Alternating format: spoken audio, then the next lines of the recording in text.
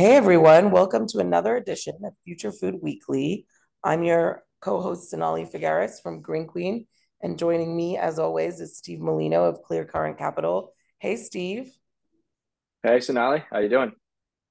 Yeah, I'm recovering from all the travel. It's definitely it's good to be home, but yeah, it's Yeah, been I don't know how you do it. You like travel for me is mostly like, oh, I go to like maybe California or something like that because I'm in the New York area.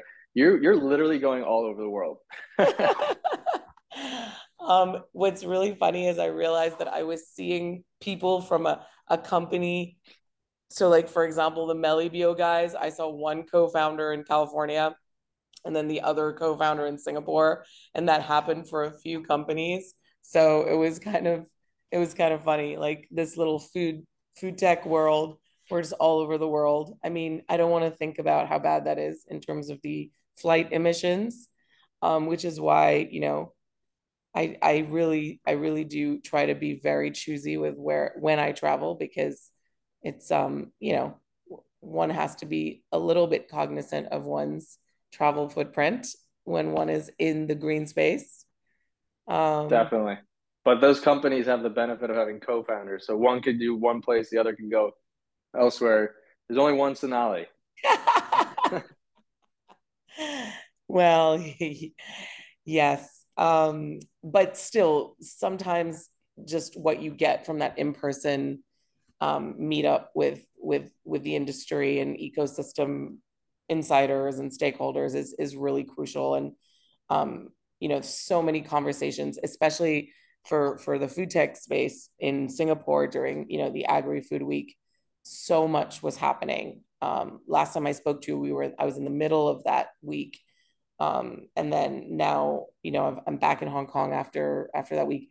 You got to give it to Singapore. They really put on an incredible week of events, and so many people from all over the world are there. So many funds are there. There were tons of demo days from accelerators, Ag Funder, Grow Impact, Innovate 360, just so many pitch events.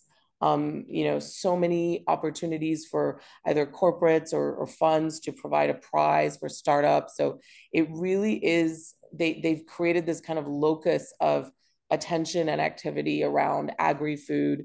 It's broader than just food tech. It really is also ag tech as well. It's essentially the whole food system. And, you know, ever since they created this 30 by 2030 plan where they would try and grow 30% of their food by 2030 domestically, they've really positioned themselves as a leader in, highlighting innovation and supporting and promoting innovation to, to really come up with solutions to basically address all the issues that are affecting our global food system, but especially affecting countries in Asia, where we have Hmm. less land and less water and a booming population. So it's really interesting just reflecting back, comparing to the conversations I heard at Verge in California about food systems, which were also quite holistic. And however, not so much on food tech. A lot of the conversation at Verge around food systems and climate was around policy change, behavioral change, fixing the soil, because of course the US has so much farmland. So soil is a Hmm. much bigger topic where a country like Singapore has barely any farmland. So they're not thinking about soil the same way.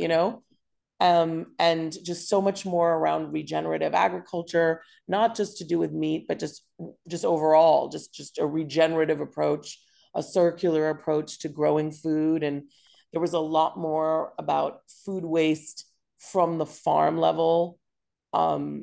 So just very different focus, topic focuses. I would say that innovation for food in the US feels like it's in a different category than the folks that are working on things like food policy and making agriculture better and more diverse and more equitable and safer and less synthetic. Whereas in Asia, it feels like innovation is not at all in any way a dirty word. It's always a positive word. It's always like, well, of course we need innovation to help us figure out all the issues in the food system. So it's just really different approach to innovation and to Mm. how it's seen. That's really really interesting, and it makes sense, right? Like it does make sense. You already mentioned how like the differences in like the agricultural production or food production in these different regions, how they vary, um, and and I think it's good that in the U.S. there's still a movement to try to create innovation, but to your point, innovation here means different things to different people. There's the people like us and investors and startups that are trying to change what we eat and how we produce it. And then there's, I'd say, the bulk, right? The true agriculture community here, which is massive, absolutely massive. And their innovation for them is making slight efficiency changes for their supply chain, or changing how much they utilize fertilizers or pesticides in a certain way, which again makes sense. It does make sense, but that's a very interesting point that you bring up. Yes. And the big difference also, if we look at farms, as in the US, farmers are it's a much more organized farm system with a lot bigger processors, traders, grain houses. Whereas in Asia, what you have, okay, not in Singapore, but the rest of Asia, is you have this huge amount of smallholder farms that are actually not adopting much technology. And so, for example, the report I referred to last week that was done by Rabobank and Temasek and Terrascope and PwC, the big message that they had was actually with very small investments in available technology for smallholder farms, emissions can really come down a lot. I think their number was 12%. And this is for not crazy deep tech stuff. This is for stuff that's already there. Whereas, for example, the farming system in the US is so efficient already, you wouldn't be able to get the same gains in emissions reduction if you were to apply some of these technologies, because these technologies are already there on the farms. And it's a Mm, lot less of a smallholder farm system. So it's just, once again, so important. This is where it's so important to travel. It's so important to have a global perspective. It's so important, to understand the differences culturally, politically, like spatially, just environmentally, like what is the land? What kind of farming is it? What's the weather situation? It's just quite different. So it's just not absolutely. challenges. And you can't apply one solution or one framework across the entire world. Absolutely. No, such good points that you're bringing up, and I fully agree. So you want to dive in to the big story? Yes, the big story is a little bit of a sexy celebrity story. We got a little bit of exclusive. I got the chance to meet a wonderful gentleman called Jay Fairs, who runs the wellness agency. And he shared this story with us about the wonderful vegan chef, Matthew Kenny, who I had the pleasure of interviewing a few years ago in Hong Kong, and whose restaurants I have been to everywhere, including in New York, where you live. I love his Double Zero vegan pizza restaurant there. He's obviously Hmm. this towering figure in vegan chef world. He has an empire now that spans multiple continents. He's in Australia. He's in UAE. He's in the UAE. He's in the US. He's in various parts of Europe. But now he wants to go to China, and so he's inked this deal to do these. So he has this thing in Rhode Island, in Providence, Rhode Island, called Plant City, which is basically like a giant vegan food hall that's done really well. He does that with a partner called Kim Anderson, and she's an investor partner with him. And they are going to bring that concept to multiple cities in China. And it sounds like they have some big Chinese food and other business partners that are supporting the effort. And it's really interesting, because, to be honest, the plant-based food industry in China has been slower than most of us would like, having chronicled the space for the last few years. There are fewer plant-based meat brands than one would have thought. It just hasn't, Beyond Meat entered the market. They've sort of pulled back a lot. Oatly was doing really well, now is pulling back a lot. Results are not where they want it to be. Um, Plant-based meat specifically has struggled. Certain things like plant-based milk and plant-based yogurt and plant-based snacks and kind of functional foods like protein snacks or things like that have done well. So the health play is working, but just the wider kind of adoption of a plant-based diet has not necessarily, I would say, taken off.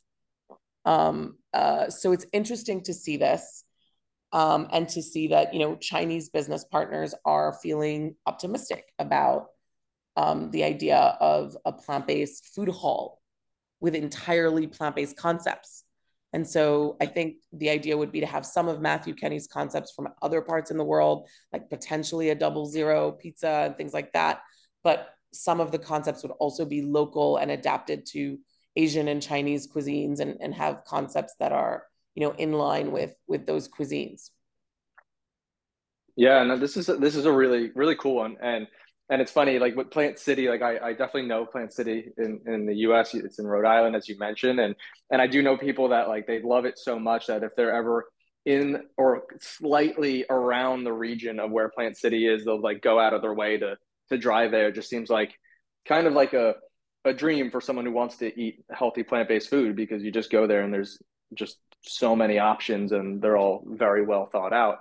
And I thought that this was really interesting, because when I see Matthew Kenny or I hear his name, my head goes to a specific type of plant based eating. So, like you were mentioning, how in China, like Beyond has entered the market and maybe is pulling back, and a lot of the alt meat brands aren't necessarily flourishing as much as we would like there. But when I think of Matthew Kenny, I don't think alt meat. I think of whole food plant based. Like it's kind of wild how long he's been in this space and been a leader in this space for whole food plant-based diets and trying to show that you can have meals, and dishes with truly just whole food plants that don't leave you feeling like you want more or feeling like you need an animal product. And obviously that's like the holy grail right there, right? Like you don't need to engineer something completely new, but he's known for this. That's why he is a celebrity, right? And I think he has his own culinary school that teaches this, and Yeah, it's pretty he's big. And very associated with raw veganism. And of yeah, course, he's raw very, vegan is yeah, yeah. he's associated also with a very famous restaurant in New York called Pure Food and Wine. Recently Hmm. made even more notorious thanks to the Netflix show Bad Vegan, about his former romantic and business partner, Sarma Melgilis. But he then created Plant Food and Wine in LA and kind of restarted his empire. But what's interesting about him is that while he has pioneered raw vegan food and then moved into whole food plant-based foods, he now has a bunch of concepts that do include plant-based meats and things like that. Mm. So No, that's interesting. has evolved, and he has looked beyond, and to me he seems like someone who is, very, very innovative and very creative and an incredible chef, but is also willing to meet people where they are. Hmm. And I believe one of his restaurants, I think it's in Florida, he actually transformed a former site of a fast food restaurant into his plant-based casual food concept that includes burgers and things like that, that does use, plant-based meat alternatives and things like that. So No, that's super interesting, and I think I'm so curious to see how this pans out in China, just because it seems like they're trying to do it at not just like one restaurant in China. Like this is really going to be like multiple Plant City type food halls, right? And each of those will have over more than um, 10 restaurants within them, and I'm curious to see how much he caters to the local cuisine. I like he is truly a world renowned chef, and I have no doubt that he can create dishes that are perfect for that local cuisine. Um, and I'm also curious to see like how it hits on things like pricing. And the reason I think of pricing is because I spoke to him once, a number of months back. I was looking at a company that he was he was kind of involved with, and a lot of it was surrounded by the concept of affordable plant-based food, which is such a big deal. Like that should be like the one of the main focuses, right? Um, but that was a key thing for him. So I mean, this is really interesting. I can't wait to see how this plays out. Absolutely. Absolutely. No, he is someone who evolves and who is constantly kind of doing things, trying things out, and who wants to meet the consumer where they are. He's someone who started out in raw vegan and is now doing all kinds of things. So that shows you that he can move with the times, and I think that's the kind of long staying business acumen. That's the kind of business acumen you need to be a long staying business leader, which I Absolutely. think he is. Um, Very cool. But I mean, so what's beyond next? that, I mean, yeah. What else did you wanna hit on this week? I think the story that really caught my eye this week is about the French startup that raised 3 million euros for cell cultured breast milk. They're called Numi. Um, they were called, I think, formerly called Moo Milk, but anyhow, two women. It's interesting. A lot of times you don't see a lot of women founders in food tech as much as you would like, but I have to say, funnily enough, or I think 90% of the breast milk startups are run by women. Go figure. This is a really interesting space because uh, you don't have to be a woman or have kids to know that the infant formula market is mega, and that solving this issue of helping new mothers and new parents really feed their child, whether it's making breastfeeding easier or giving them the right formula or making better formula, or what these companies are trying to do, which is like recreating human breast milk using cellular agriculture. I mean, this is a huge market. I mean, this is, if you can master this, if you can figure out a way to give women, bio identical or molecularly identical breast milk, I mean, that's the holy grail, right? Because it's not easy being a new mom, and it's not easy breastfeeding. And 10% of women who want to breastfeed can't even breastfeed, not to mention, kids that are in the NICU, and so their moms can't breastfeed them, or if a mom gets sick, or if, God forbid, if a mom is not available, not to mention dads who want to help, uh, help out at night, but or during the day and can't. So this is a huge, huge area. And I still remember the first time I heard about a cell-based breast milk company, it was Turtle Tree from Singapore, who has since pivoted out of that space and is now doing precision fermentation lactoferrin. So they're no longer there. Then you've got Helena out of New York, which is also doing precision fermentation lactoferrin. And then you've just got a really small handful of companies. You've got Israeli company Wilk, you've got US, North Carolina based Biomilk, and then you've got Australian company Me and these are the three really main companies that are still doing cell-based breast milk. And let's be clear, that's a very small amount, and there hasn't been that much that has progressed in this space. Biomilk had a big round, Wilk had a big round, Me in Australia had a 2.5 million US round, and then you've got this news. So I'm fascinated by this space. I think it's an underserved space. I think if these founders can get it right, I mean, the sky's the limit here. We've seen what has happened with infant formula and the crises that happened last year because one of the manufacturers of infant formula like couldn't meet the demand, because something went wrong at one of their supply chains, and that caused like a huge panic because so many people rely on formula. So Yeah. this story just interests me. Yeah, I think it's a great one to bring up, and you brought up a lot of the good companies that are out there. But again, to your point, there's not many, and I've spoken with almost all of them. I actually haven't spoken with Numi, and it's I think one thing to call out is like for people that don't maybe know the differences of their approach versus like a precision fermentation approach. Precision fermentation is great, right? It could create a very specific target protein or enzyme through that technology.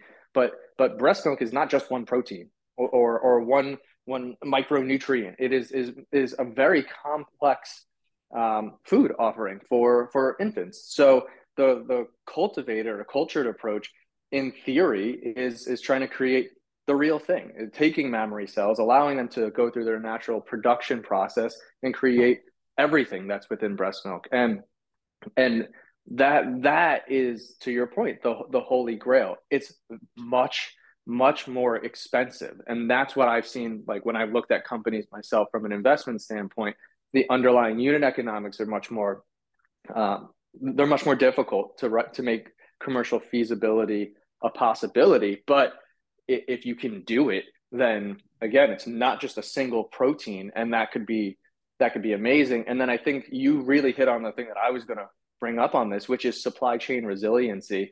I can tell you firsthand when that shortage was happening for infant formula in the U.S. Maybe it was global, but in the U.S. I could tell you there was there were no there was no formula on the shelves, and we had someone that we knew that needed formula, and we were if we saw it, we bought it and to give to them because we knew that they couldn't find it. And if if you can't find that and you have an infant that is living off of formula, which is 6 months and under, that's what they eat. If they can't be breastfed, Right. like what do? Like that's a very big issue. So There if it's were NGOs cultivated, that were telling moms to give like, you know, milk, like water with sugar to your infant, like to make your formula last longer, because there was so little formula. I mean, right, and that's wild. That's wild. Like that should never be the case, right? And again, this is not a world where we say, well, shouldn't people just breastfeed? Women can't always breastfeed. It's sometimes not in their choice. It's just not a possibility. Yeah, And and we're we not need more here to resiliency. exactly. We need more resilience, and we're not here to make any judgments on whether women want to breastfeed or not. I certainly know women who No, didn't want to. I know women who did want to.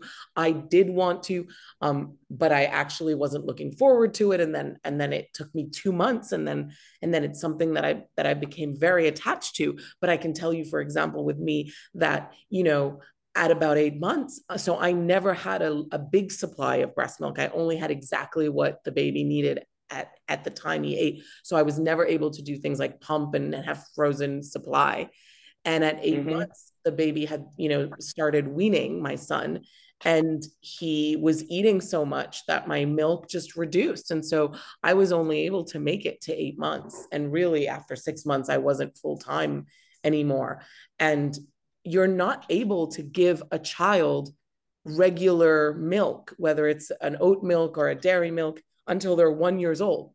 You need to provide this like fortified kind of formula that's either breast milk or a formula. So I ended up having to supplement, and I was unable to find a vegan formula at that time in the world.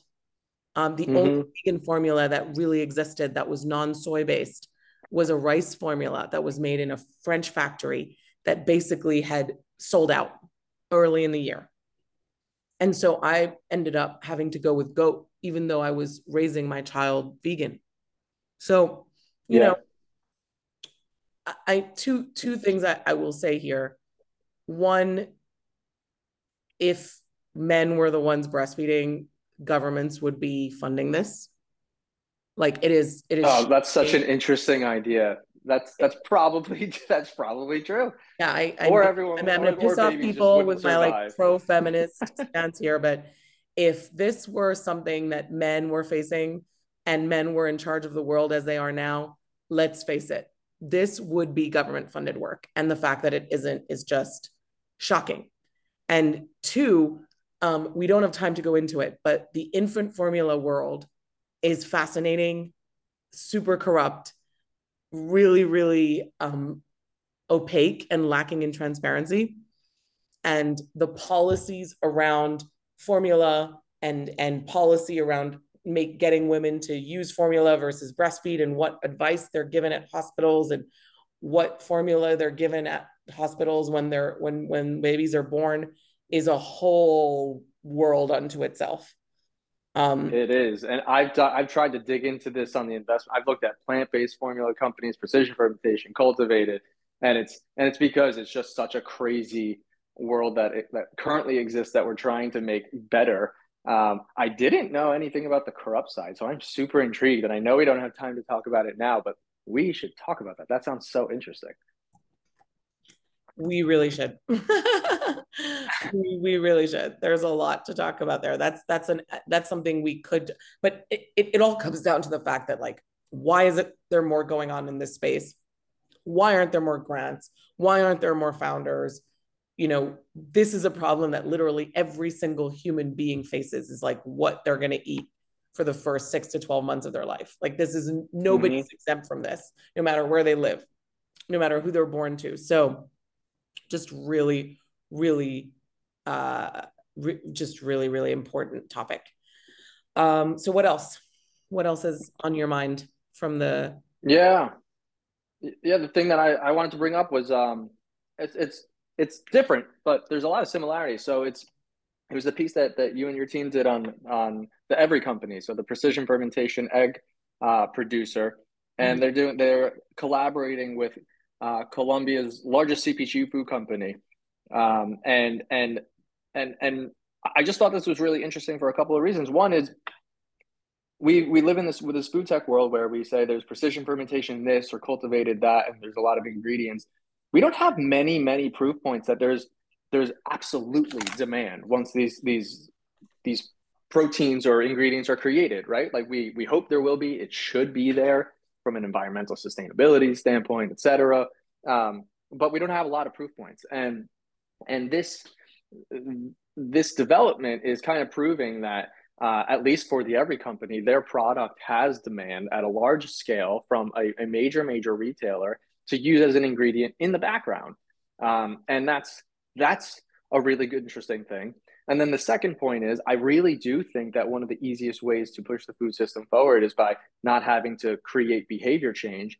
And by the Every Company working with Grupo Nutresa in Colombia, and this is going to be using this egg ingredient, which is bioidentical to eggs, using this ingredient within products in retail, individual consumers don't have to make the decision around it. They don't have to know that it's in there. It'll be labeled, I'm sure it'll be called out, but it doesn't say, hey, you currently eat eggs, now use this other egg. It's just saying just buy food products, and we're switching out conventional eggs for this. So I think that that's very interesting.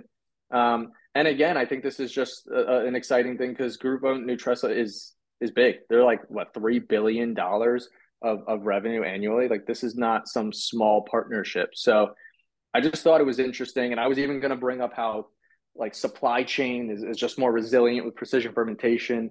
But we kind of just hit on that with cultivated breast milk, right? With Numi, where that's a big benefit. So I don't need to go into it too much there, but really cool partnership to see. Absolutely. And to just build on that, just about the Every Company, I do want to say the Every Company seems like they have from the get-go prioritized these kind of big partnership collaborations with large industry players. So I think it was with the beer company, AB InBev, for the brewing capacity for their fermentation. And then they had an announcement with Bimba, the largest kind of baked goods player in Latin America, I think, around using their egg proteins for baked goods.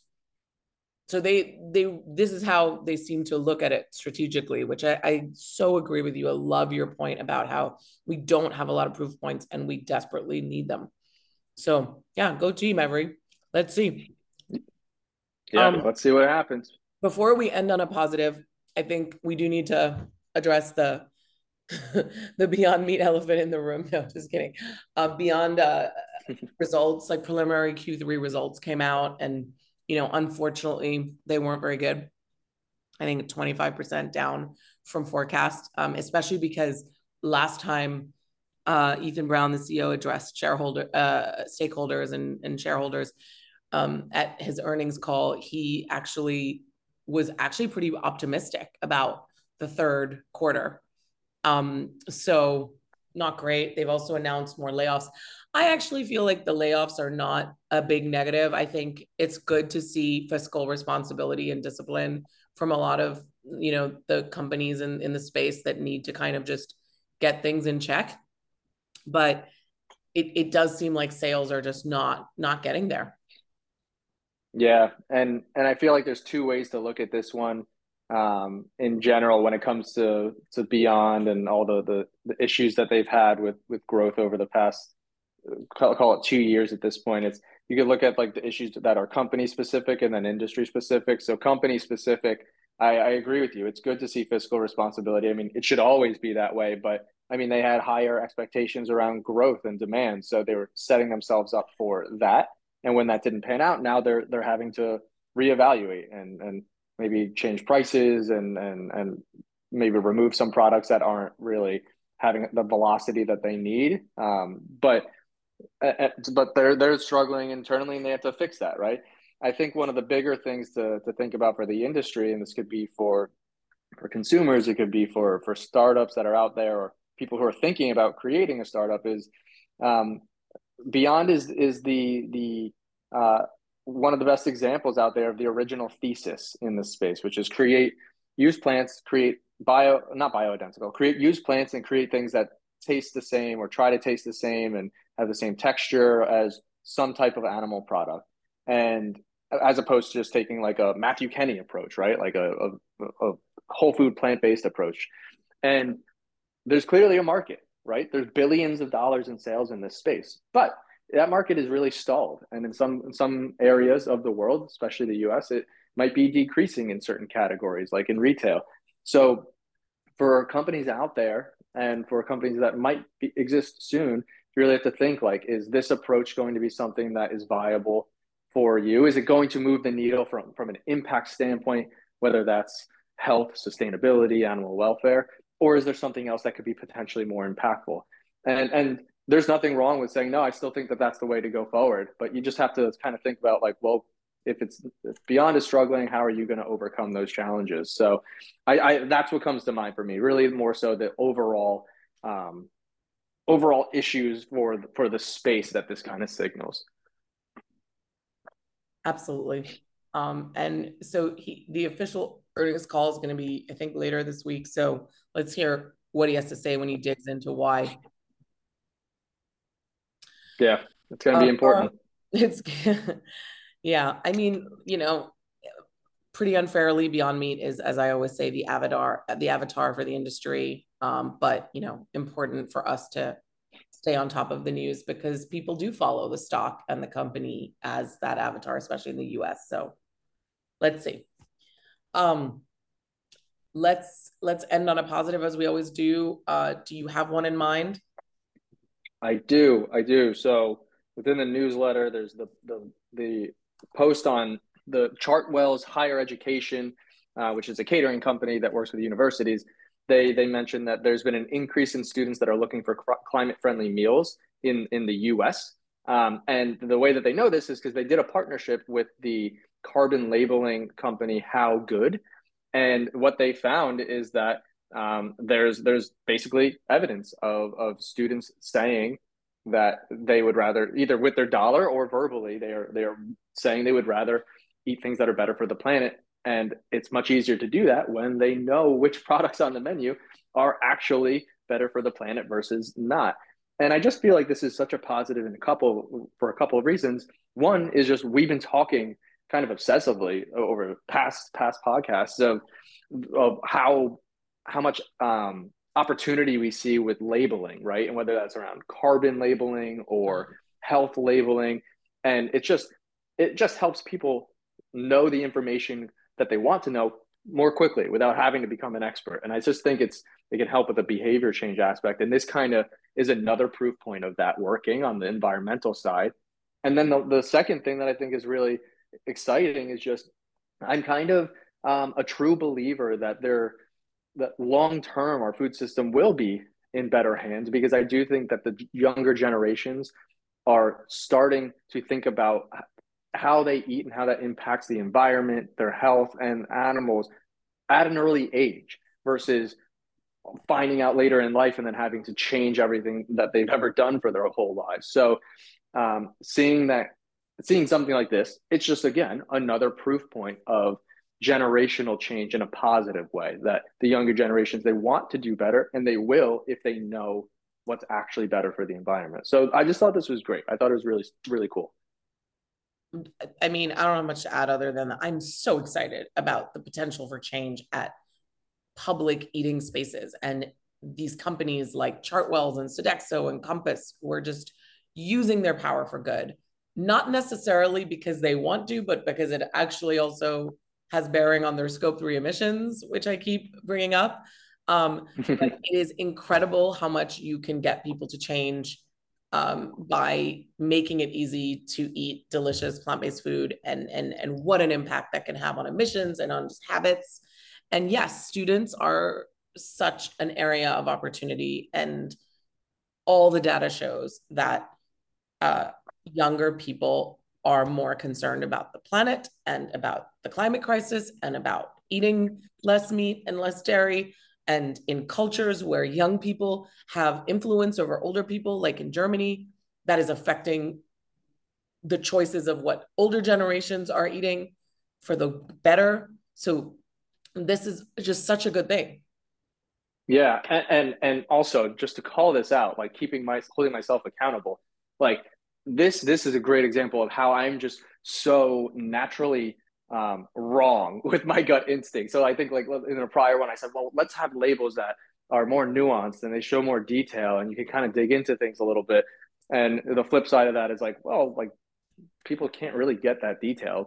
And it's funny because excuse me, it's funny because if you look at what they did in this instance to show that something is climate friendly, they literally just put a picture of the earth next to a menu item. I It didn't say saw anything else, which is like how much more nudge. basic can you get, right? And it's like there's no complexity that's there. The reality is they only put that earth there if after looking at things from 8 impact metrics around greenhouse gas emissions, processing, water, soil health, etc.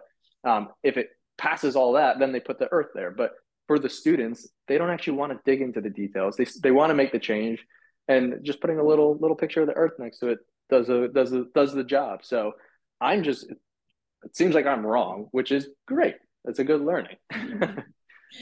Absolutely. So many more studies coming out about all of this, and we'll dive in next week. But yes, so many good things, and just hope and progress that we really need. Absolutely. Absolutely. I like ending on a positive note. It's good for us. Indeed. All right. Well, Steve, see you next week for another. I mean, it's just unbelievable how much news there is every week. It never fails to just surprise me. Not to mention that we had to create an entirely new column of quick bites just for all the other news we can't fit into individual articles. It's just there's so much going on in this space, and what is more important than transforming our food system? I don't know. I don't think there's anything. So, I mean, that's why we do what we do, right? That's why we're here. See you next week, everyone, and remember to follow and subscribe to our podcast from wherever you get your favorite shows. See you next week.